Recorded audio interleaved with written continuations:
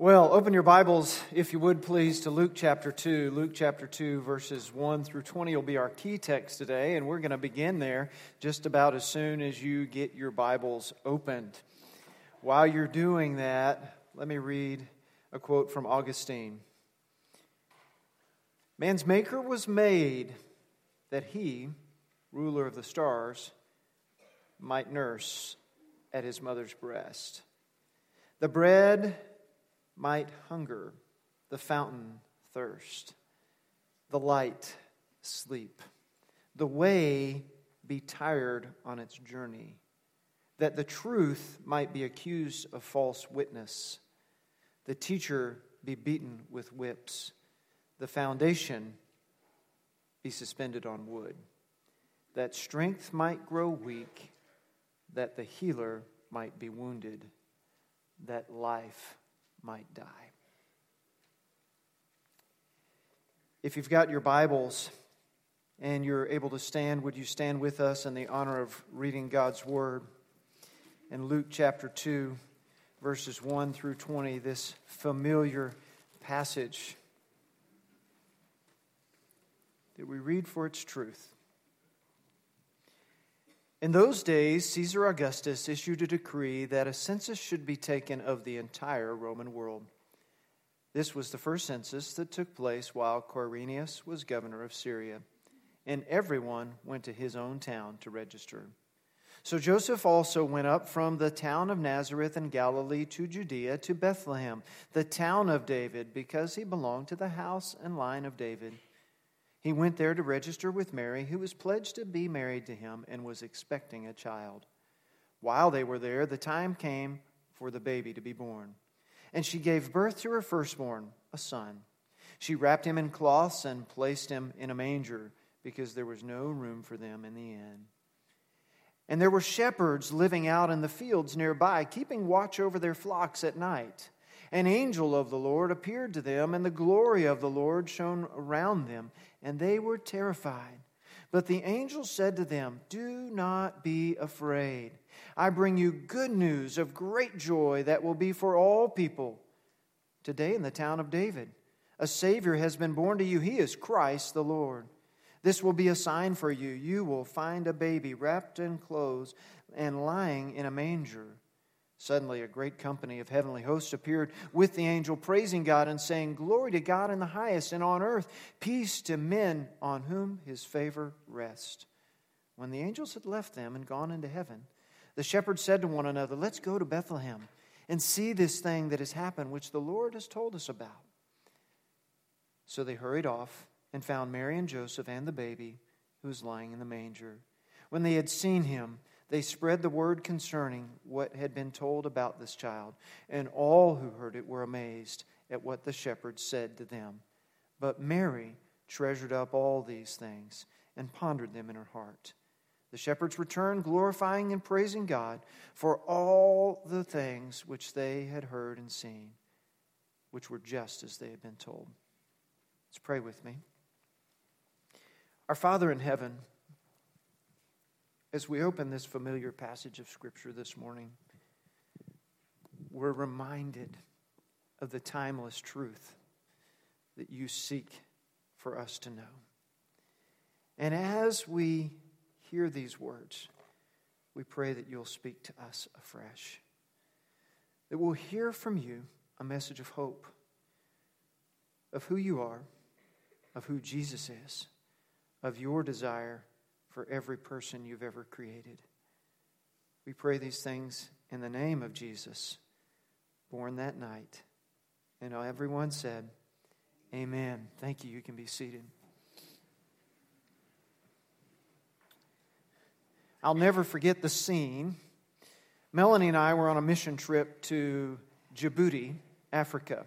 Djibouti. Yes, it sounds like Djibouti, because it is Djibouti. And we're flying into Addis Ababa, Ethiopia. And we've left Newark, New Jersey, flew through Rome, didn't get off to the airplane. They wouldn't let us, But they came and restocked the airplane and all that. And then we flew on, and we're about to land in Addis Ababa, Ethiopia. So I'm a plane guy. My dad worked for Delta Airlines for 36 years, and I know all about planes and how everything's supposed to work, and I have a certain sense of the way an airport ought to look and function because, that's me. I'm sitting by the window, and I look out as we're about to land, and I see grazing right alongside the runway a herd of cattle. Like 20, 30 cattle right beside the runway. I'm used to airports in America where, there is grass alongside the runways that's mowed flat with all the signs and stuff. And a long way out from the grass, there's a big security fence with barbed wire on the top. And nobody gets inside of that because, you don't want to accidentally cross the runway and get smashed by a plane and then have something happen like that, right? So I'm looking out, and I'm sure I'm saying to Melanie, there's cows right beside the runway. Oh my gosh, there's a shepherd boy. There's this little half-naked shepherd boy, little African guy, down there, wearing next to nothing with this little stick watching the cows. And I'm going, if one of these cows runs out in the runway, we are dead. Or at least the cow's going to be dead. But either way, this just does not strike me as good. So I've already been praying for months about this mission trip, but at that moment when you think you might die because a cow might run on the runway, your prayers go up a little higher. Thankfully, we landed safely in Addis Ababa. Going to the airport, it was definitely like stepping back in time into a third world country. And I'm not going to tell you any more stories about Ethiopia or Djibouti right now. But that thought, that picture to me of this little boy standing by the runway. Now, I had lived in Africa.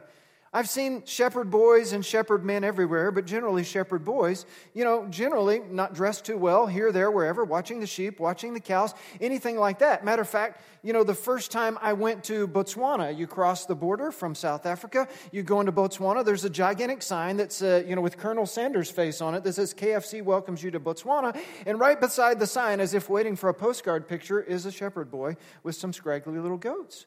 So I'm used to seeing shepherd boys, but I just wasn't used to seeing a shepherd boy right beside a runway where a gigantic aircraft full of people was about to land. We don't think of shepherds in the highest esteem.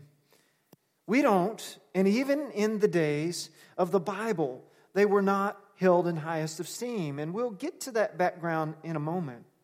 But as we continue our Whoville sermon series, we started with, who do I need to share Jesus with? And that's everyone. And if you haven't got any of these, you can get them on the information counter and still hand them out this week because somebody can come next Sunday and it has a special announcement about Christmas Eve as well. And we talked about last week, who did God choose to parent Jesus? Because it was about the character of those people and the lesson we could learn from their character. But today we focus in on the shepherds with the question, who did the angels appear to? And what it is an offer of hope, no matter who you are. And so we turn to our scripture memory verse of the month. And our scripture memory verse of the month is John 1:12. And it reminds us that no matter who we are, that we too can become children of God. So let's say that together. John 1:12. Yet to all who did receive him, to those who believed in his name, he gave the right to become children of God. John 1:12. All means all, friends. Every person, everywhere, whoever lived, no matter who they are, no matter what they've done. So we turn to this familiar passage of Scripture in Luke chapter 2. You get the introductory portion that sets the scene in verse 1. In the days of Caesar Augustus, this ruler who by his viciousness and authoritarian attacks came to power and was ruling the entire Roman world at that time. And then it's placed in the first year of Quirinius as governor to give us this historic setting. The Gospel of Luke, written by Dr. Luke. Luke was precise this way. Verse 3, and everyone went to his town to register. And verse 4 tells us that they went to the Bethlehem because they were from that area, so that if you're not a Jewish person and you didn't know the custom, you would understand why these things are happening. Verse 5 explains that further. Then you get, in the end of verse 5, that Mary was expecting a child. Verse 6, and when they were there, the baby the time came for the baby was born, and gave birth to her firstborn, a son. Just like we know from the other scriptures that have predicted. And she wrapped him in cloths and placed him in a manger because there's no room for them in the inn. Jesus is born. And when the King of Kings and the Lord of Lords makes his earthly appearance, Mary had known his presence for months, felt him in her womb. Joseph may have felt as well. Maybe any other person bold enough to walk up and put their hand on Mary's tummy or invited to do so would know that presence. But now here he is in the flesh, outside. And who does God choose to share this news with first? It's always been curious to me, hence my choosing of this passage for this scripture and this sermon. Yes. Verse 8, and there were shepherds living out in the fields nearby, and then living is what it says. These guys are on the late shift, but these guys are on the always shift. They're 24/7, 365. And so an angel appears to them, and what does he say? Do not be afraid. Why? Into verse 9, they were terrified. And what we see is they're going to trade their fear in verse 8 for joy. The angel says to them in verse 9, I bring you good news of great joy, from great fear to great joy. And there's this formula of good news and great joy that we hear echoed of who Jesus is. So your first point on your outline asks the question, of all people, why shepherds? Of all people, why shepherds? And the subpoint there says, well, the obvious and possibly humorous reasons. They may or may not be humorous to you, but I'll do my best, okay? Some background on the shepherds. The shepherds probably had some land of their own. They had a home of their own. But maybe their land holdings were too small, and they had to watch their own sheep. So what they would do would hire themselves out to watch other people's sheep. You know, I've seen a similar phenomenon sometimes when we have ladies that may have worked outside the home, but then they have children of their own, and they decide, hey, I want to stay home and watch my own kids, but to make a little extra income, I'm going to open up a daycare and watch some other children in my home. And so I'm not comparing the shepherds and sheep to ladies with a home daycare, but just get the idea. If you've got to be home for 2 children, why can't it be home for 4 or 5 or 6 children, you know? So they had to watch their own sheep, so they decided, let's go into business and watch some other people's sheep. That was commonly what happened. But they were peasants at the bottom of the scale of power and privilege. So here they are, the guys that are going to be out in the fields all night. Here they are, the guys that are going to be in a group for safety, for security, so that at different watches of the night, you know, you kind of gather the sheep together in whatever means, and then one guy stays awake while the other guys sleep. And they're out in the countryside, which, you know, if you're going to plan an angelic announcement, isn't it best to have nice vistas with rolling hillsides, you know, so the angels can appear and, you know, there's no trees in the way or no buildings or anything like that. And there they are, doing their job, minding their own business, being shepherds. Now, something interesting to note is that there was a rabbinic law, therefore, had to be used for sheep that were between Jerusalem and Bethlehem, and in the pastures, therefore, had to be used for sacrifice. Have you ever considered that? That these men watching these particular sheep knew that the sheep they were watching were going to Jerusalem to be sacrificed for the sins of their people. And God chooses them to announce His Son, the Lamb of God, who will be sacrificed for the sins of all people. So they're doing their job, watching their sheep in the wilderness. Verse 11. The angel says to them, today in the town of David, a Savior has been born to you. He is Christ the Lord. Just to make sure they didn't miss the Savior part, they added the word Christ. He's the Messiah. And so by saying it twice, it's unequivocal, it's undoubted that He is the one that's been promised. And to make sure they understood it, He goes on in verse 12 and He says to them, "This will be a sign to you. You'll find Him enclosed, lying in a manger," not the typical place for a baby to be received. These days, we paint up a nursery and we make things fancy and we get them nice clothes and all that sort of stuff. Anything we can afford, and maybe some things we can't. But that would be the sign.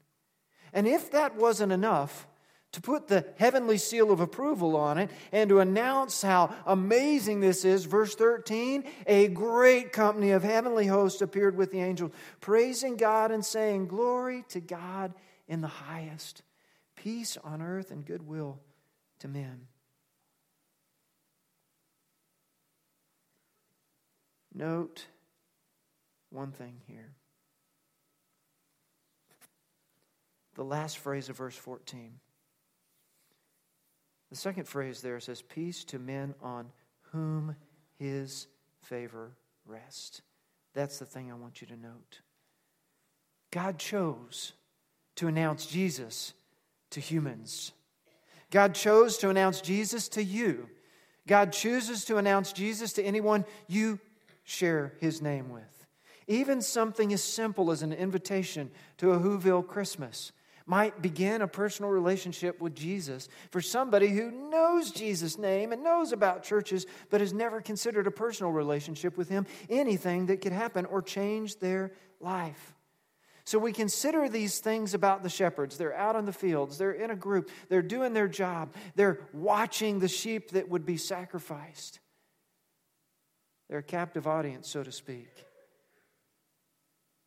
But your second point is the not so obvious and probably revealing reasons. Why the shepherds? Well, let's get to the second set of reasons, the not so obvious necessarily. And I foreshadowed some of it. But had you thought about the fact that the nature of their work, being out in the fields all the time, watching the sheep, kept them from observing the ceremonial laws of the Jewish people? And if they weren't able to observe the ceremonial laws of the Jewish people, they would be considered unclean by their own people. So even though they were guarding the sheep and caring for the sheep that would be the sacrifice of other people, they may not have even been able to go to sacrifice themselves. And as a class, shepherds had a bad reputation. They were known to steal other people's sheep. Or, if a lamb was born, say, well, it was born to one of mine, not to one of yours. And be dishonest. And as such, because they weren't able to keep laws, and as such, because of the reputation they had earned over centuries, they were given the second lowest position on the caste system of the Jewish people. Now, there wasn't a caste system like in India, but there really was in social settings. The lowest people were lepers, those with the skin disease that could be contagious and was often unsightly and smelly and disfiguring and other terrible things. Right next to the bottom was the shepherds. Did you know the shepherds, because of their reputation and because they were generally ceremonially unclean, were not even allowed to give testimony in a court of law? That's how low they were considered. So here these men that God chooses to give testimony of the greatness of Jesus and His arrival, normally, legally, couldn't give testimony that counted. It's an amazing paradox. The truth standing on its head, screaming to be recognized. A few things you might write down if you haven't already about the not so obvious and probably revealing reasons is that these guys were societal outcasts. They were outcasts because of their job, because of their reputation. They were outcasts.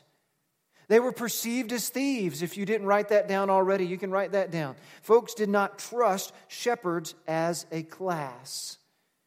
And the third thing is their word didn't count. Generally, usually, because of their reputation, because they were outcasts. If a shepherd showed up at town, this would be the kind of person that everybody would fold their arms and, hold tight to their kids and watch their pocketbooks because here they come, those smelly shepherds.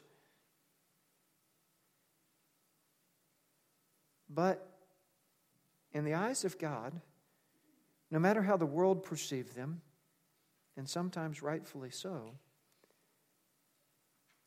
he chose to announce Jesus to them first. Your next point is this. The angels announced a Savior for all, no matter who you are. The angels announced a Savior for all people, every nation, every tribe, every tongue, in all history. That no matter who you are, whether you're a king like Caesar Augustus, whether you're a governor like Quirinius, whether you're a carpenter like Joseph, whether you're a young lady pledged to be married like Mary, or whether you're a shepherd who, if you earned it or not, has a bad reputation and isn't trusted by others. What I see here, folks, is that it's a message of hope. Save us. And that's the reason he started with shepherds. Let's go on in verse 15. When the angels had left him and they'd gone into heaven, the shepherds said, let's go to one another. Let's go to Bethlehem and see the things that have happened. Now, I don't know exactly how this happened. Did they leave one guy there and all the rest of them went? Did they have some sort of pen they could put the sheep in and just trust God that the sheep were going to be okay? The Bible doesn't tell us that because that's not the main point. Let's go on. Verse 16, so they hurried off. That doesn't mean necessarily that they run, but it did mean that they went immediately. And they found Mary and Joseph and the baby lying in a manger. Now, how did they find him? I don't know. How many mangers are there around Bethlehem? I don't know. But they found him one way or the other. When they'd seen him, they spread the word. Now, presumptively, this is the next morning, the days following. Maybe they went door to door. I don't know. But look at what it says in verse 18. And all who heard it were amazed at what the shepherds said to them. Now, Mary treasured up all these things. She knew what God had said to her. She knew that she had not been with a man. She knew that she had just given birth to a baby. She knew the prophecies. And now she hears from the shepherds, we're out in the fields, just doing our own thing, watching the sheep. And then this angel shows up and talks to us. And then a heavenly host comes and sings to us. And that's why we came and found you. She knows all these things. And just like any mother, she begins to think about what her child's life will be in the future. What did the shepherds do in verse 20? They returned glorifying and praising God for all the things which they had heard and seen, which were just as they had been told. God's word is truth. And God explained it to them. Here's what you're going to find, and here's how you're going to find it, just as you have been told.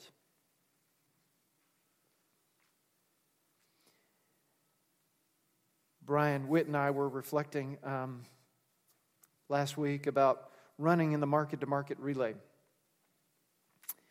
And I said, oh man, the one I hated the most was this route that started out really pretty from Papillion La Vista South High School. I don't know if you've ever been there. Big, beautiful building, right there off 370.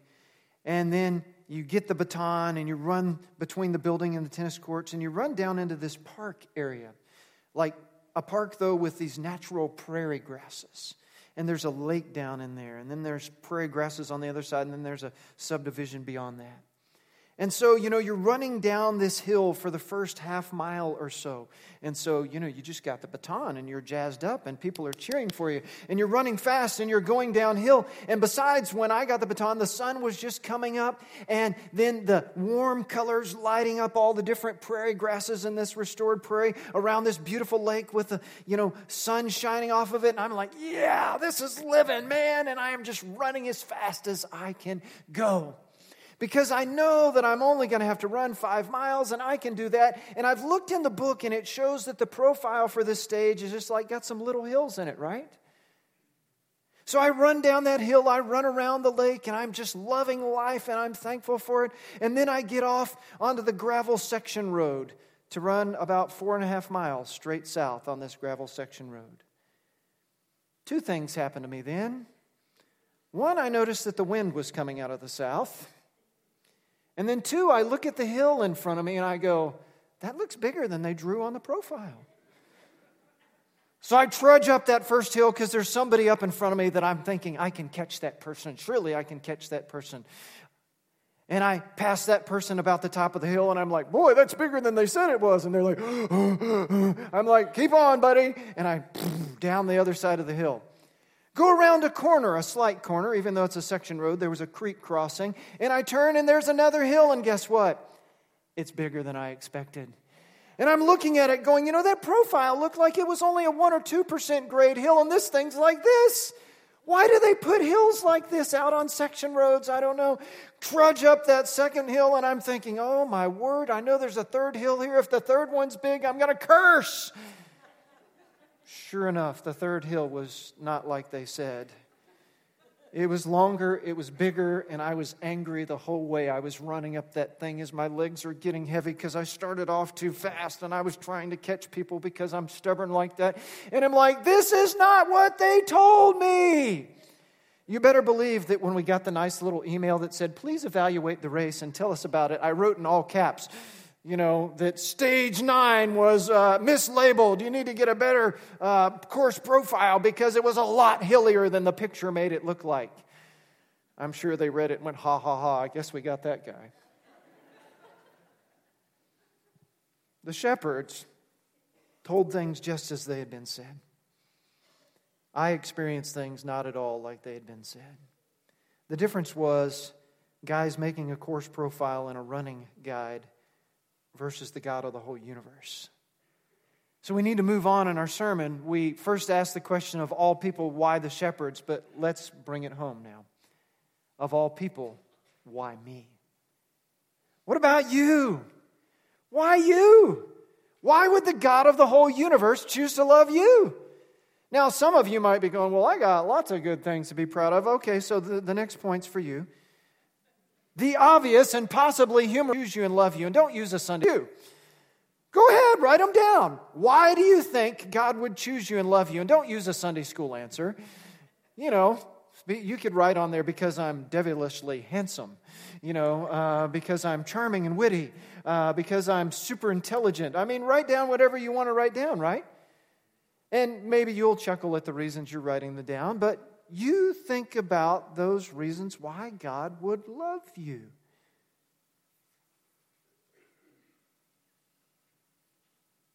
And let's move on to the second point. The not so obvious and probably revealing reasons. I've got some scriptures for you to write down here, and we're going to put them up on the big screen, and so you'll have time to write the reference down. And there's a few of them to make us think through. And you've heard me quote some of them before because of what they mean to me, and I believe all believers in Jesus. And the first one is Ephesians 2, verses 4 and 5. Ephesians chapter 2, verses 4 and 5. Look at what it says there. But because of His great love for us, God, who is rich in mercy, made us alive with Christ, even when we were dead in transgressions. For it is by grace you have been saved. Why me? You need to write down Ephesians 2, 4, and 5.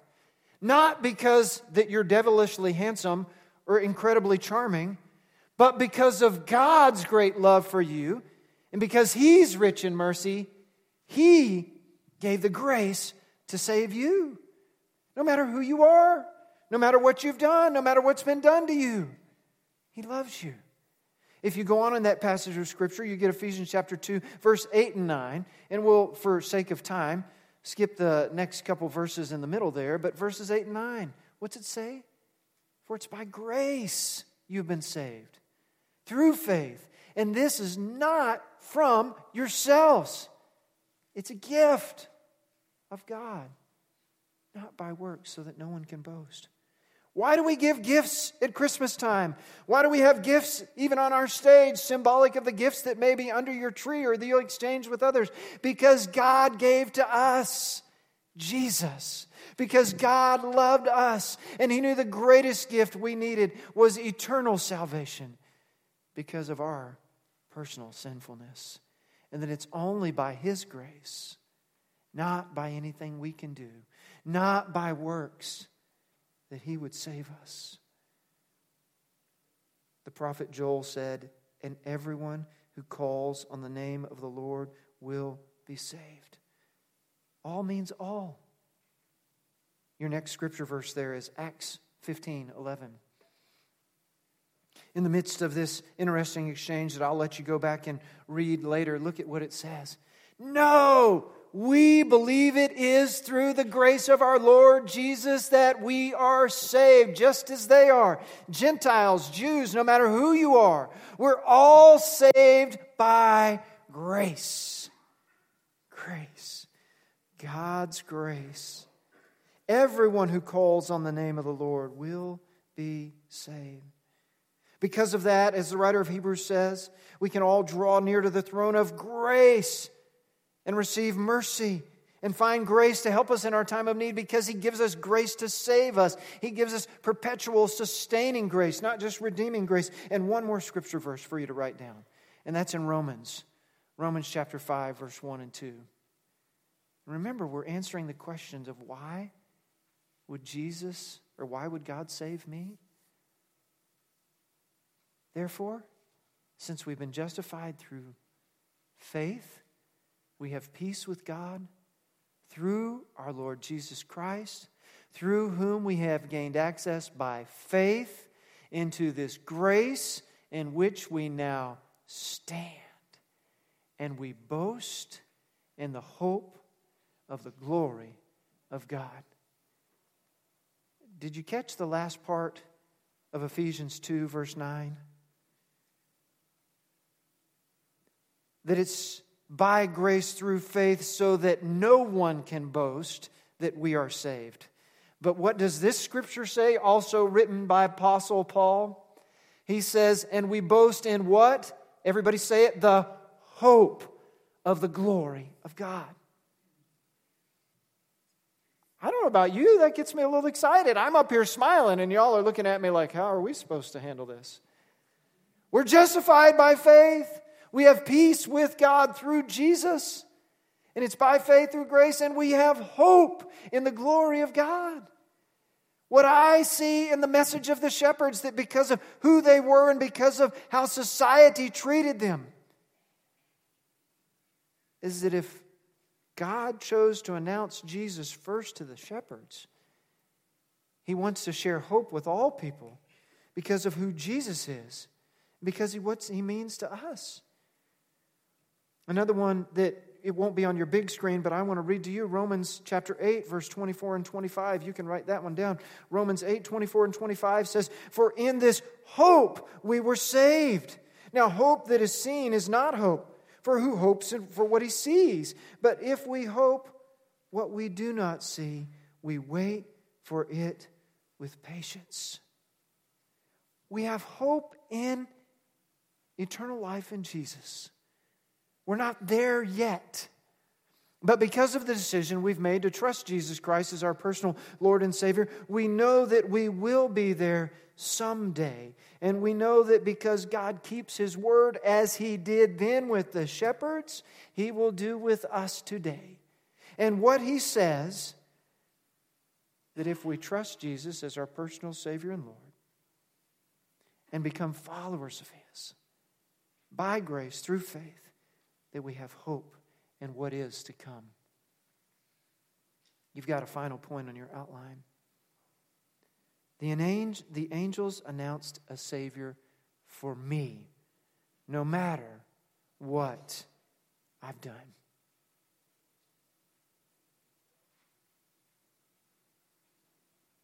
Some people don't trust Jesus as their personal Lord and Savior because they can't accept the Bible as truth. I understand that.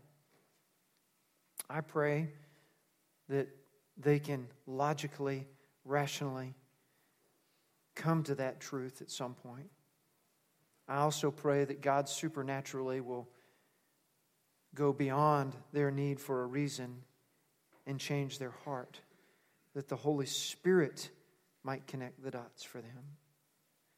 But there are others that don't trust Jesus as their personal Savior and Lord because they think they are too bad, that their sin is too great, that God could never love them because, frankly, they may not even love themselves. But I'm here to tell you what Scripture says, friends, that God loves you. And no matter who you are, Jesus came to save you and to make a difference. J.I. Packer says this: the Christmas message is that there is hope for a ruined humanity, hope for pardon, hope of peace with God, hope of glory because of the Father's will. Jesus became poor and was born in a stable so that 30 years later He might hang on a cross to die in order to give all people hope.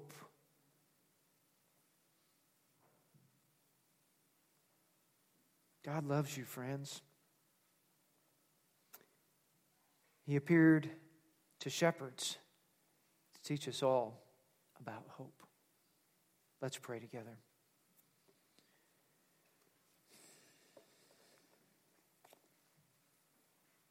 Our Father in heaven, it's a challenge for us to consider when we're honest with who we are, that we might just be a big fat poser or hypocrite. That we might be selfish and cruel and sinful and wicked and all the things that other people don't know about us that we keep locked away. But God, we know that You know. And we know that not in spite of, but because You know us and our deepest, darkest sinfulness, that You sent Jesus to save us and to give us hope. So, Father, it's our prayer that if there's a person here today who hasn't professed Christ Jesus as their Savior and Lord, that they would make that decision today and make it known to all of us so that we might rejoice as the angels did that Jesus is a Savior for all people. And if there's any of us here today that have wandered, and though we know Jesus is our Savior, we've let sinful habits or hang-ups get in our way, that we would confess those today and come back to Christ Jesus anew in relationship with Him. Whatever it is, Father, would we respond to You as we sing, because we rejoice in the hope that You give us through the grace of Jesus. It's in His name we pray. Amen.